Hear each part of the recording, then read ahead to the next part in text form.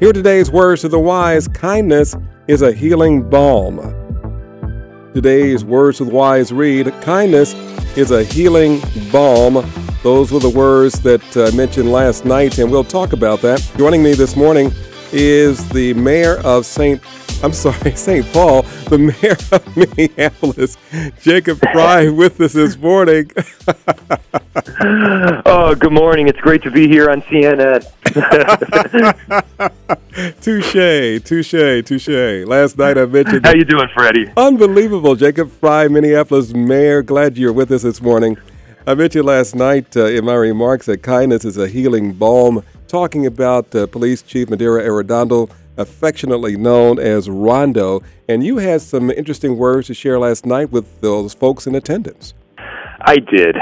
This was a send-off for our extraordinary Chief Arredondo. We all know him as Rondo.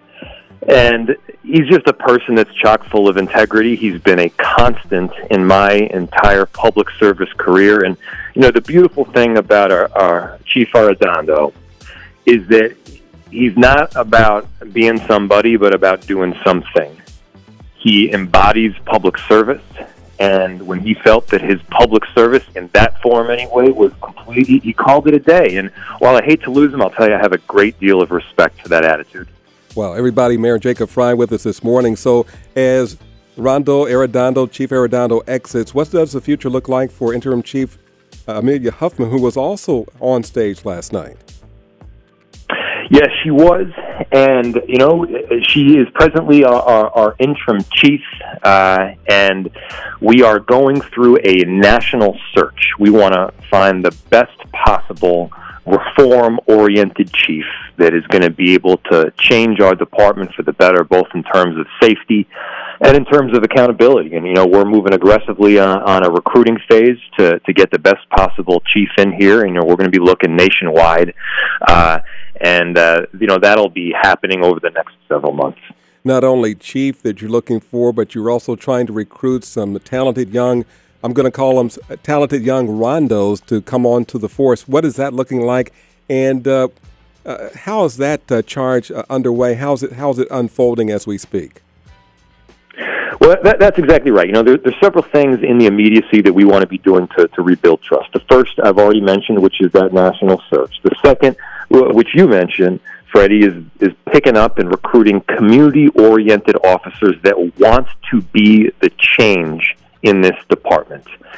And look, being a police officer is a tough job. It can also be a noble one when done right. And so I'm calling on people throughout our city.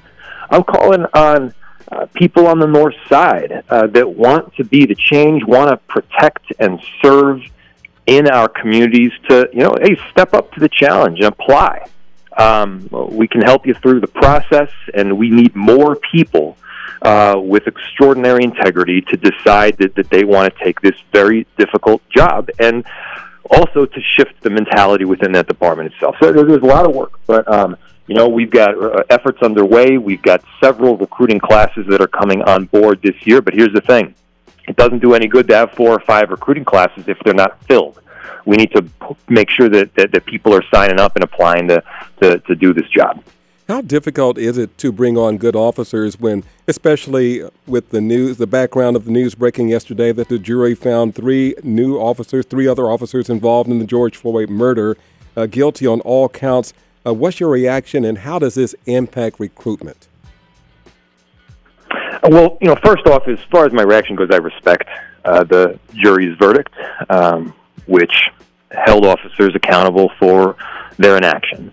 I hope it provides some semblance of peace for the families that I know that have been grieving, and I also hope it sets a tone that we want to make sure that officers are stepping in when misconduct is taking place. And we already are undergoing what is called ABLE training right now. It's a program we just started up at a Georgetown law, which is going to make sure that officers understand the need to intervene during problematic behavior. But to the second part of your question, of course, you know, all of these difficult and horrible events have an impact. But it just calls to a head the need for these community-oriented officers or recruit candidates to step up even more. I mean, this is a time where you can make a huge difference. You can instill accountability in a department, and you can help to make sure that some of these tragic events and shootings that we've seen throughout our community, that they don't occur. And I'll tell you, every city in the country right now is pretty much experiencing an uptick in violent crime.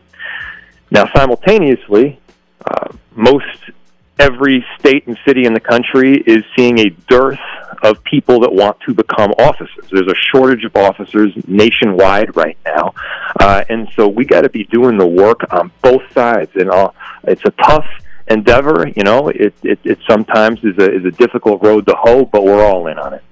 Pivoting only slightly, the fatal shooting of Amir Locke drew a lot of questions about the no-knock warrant, no-knock warrants here in Minneapolis. Are you in favor, Your Honor, of completely eliminating no-knock warrants? Well, I'll tell you, Freddie, we're going in that direction, or at least we look to be right now as we're working with our experts. We want to get the most effective and best possible policy set up. We want to lead the country in this area, and I'm a believer that there is a way to do this better. There is a way to protect both the safety of the general public and our officers when executing a search warrant.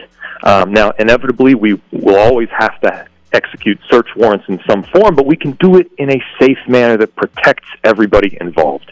And so we're working with national experts right now and our community with getting this new policy set up. In the interim period of time, we've got a full moratorium on no-knock warrants, both the issuance of them and the execution of them. It's a complex policy. It's a complex set of laws, but we're moving aggressively in that direction right now. Realizing that it is complex, is there ever a time when a no-knock warrant is warranted? So officers will always have the ability during extreme and dangerous circumstances to enter without announcing or knocking. Now, knock/announce, they're used interchangeably under state law. So there are always circumstances, whether it's a hostage scenario or a severe domestic violence situation, when, officers would have to go in, and that may even be without a warrant. What I believe is that if you have time to plan things out, and obviously you do have time to plan things out if you are getting a search warrant, then you should also have time to plan to do it with announcing and giving time for an individual to respond. Makes a lot of sense. So everyone, we're talking with Mayor Jacob Frey. We're just about out of time, but yesterday, I'm just going to say hours ago, you lifted the citywide mask mandate. What made this the right time? Still, city offices are required to wear a mask. What was the thought behind lifting of this mandate? Numbers are drastically down right now. We're looking at around 130-some or 150 cases per 100,000. That is dramatically down from the 600-plus cases that we were seeing just a few weeks ago. And so our commitment from the very beginning has been to respond to the data and listen to experts. And I'll tell you, the data showed a massive spike earlier this month, and we wanted to make sure we were reacting to that spike. And in fact, working ahead of time to make sure that our hospitals didn't get overloaded. And now that we're coming off of it, hey, it makes sense to remove the requirements. And I think it's a good opportunity to say again, hey, our city is open. Get out and patron your small local businesses. Make sure you're supporting these entrepreneurs and these institutions and community that have been through a whole lot over these last couple of years. So come on out. The doors are swung open. Let's have a good time. Interesting. Last question this morning. That is an example of leadership. I know, folks, in the last several weeks it's been really difficult at the mayor's office. Folks were even asking for your resignation. What is your plan as we move forward to help keep the city safe and to restore trust in your office in the city of Minneapolis? Well, it has been a difficult few weeks for me and for my office. But look, it's not about me. It's about our city. No, I'm not resigning. We just had an election a few months ago. The results, especially on the north side, were very, very clear. We won by quite a bit. And now we have an opportunity to move forward to rebuild a whole lot of trust, to instill both safety and accountability. And look, in those areas where we're going to be working aggressively, we've got that national search for a new chief coming. We're going to be having the full review of our no-knock warrant policy, setting up what I believe will be the most effective one in the country. We're going to be entering at some point. I hope to be partnering with the feds to truly get in and get some additional accountability in our department. We're going to be integrating the structure of government, and the structure of community safety as well. And then, as I mentioned, we're hiring some more community-oriented officers. So there's a lot of work to be done, and we're going to move vigorously forward on it. All right.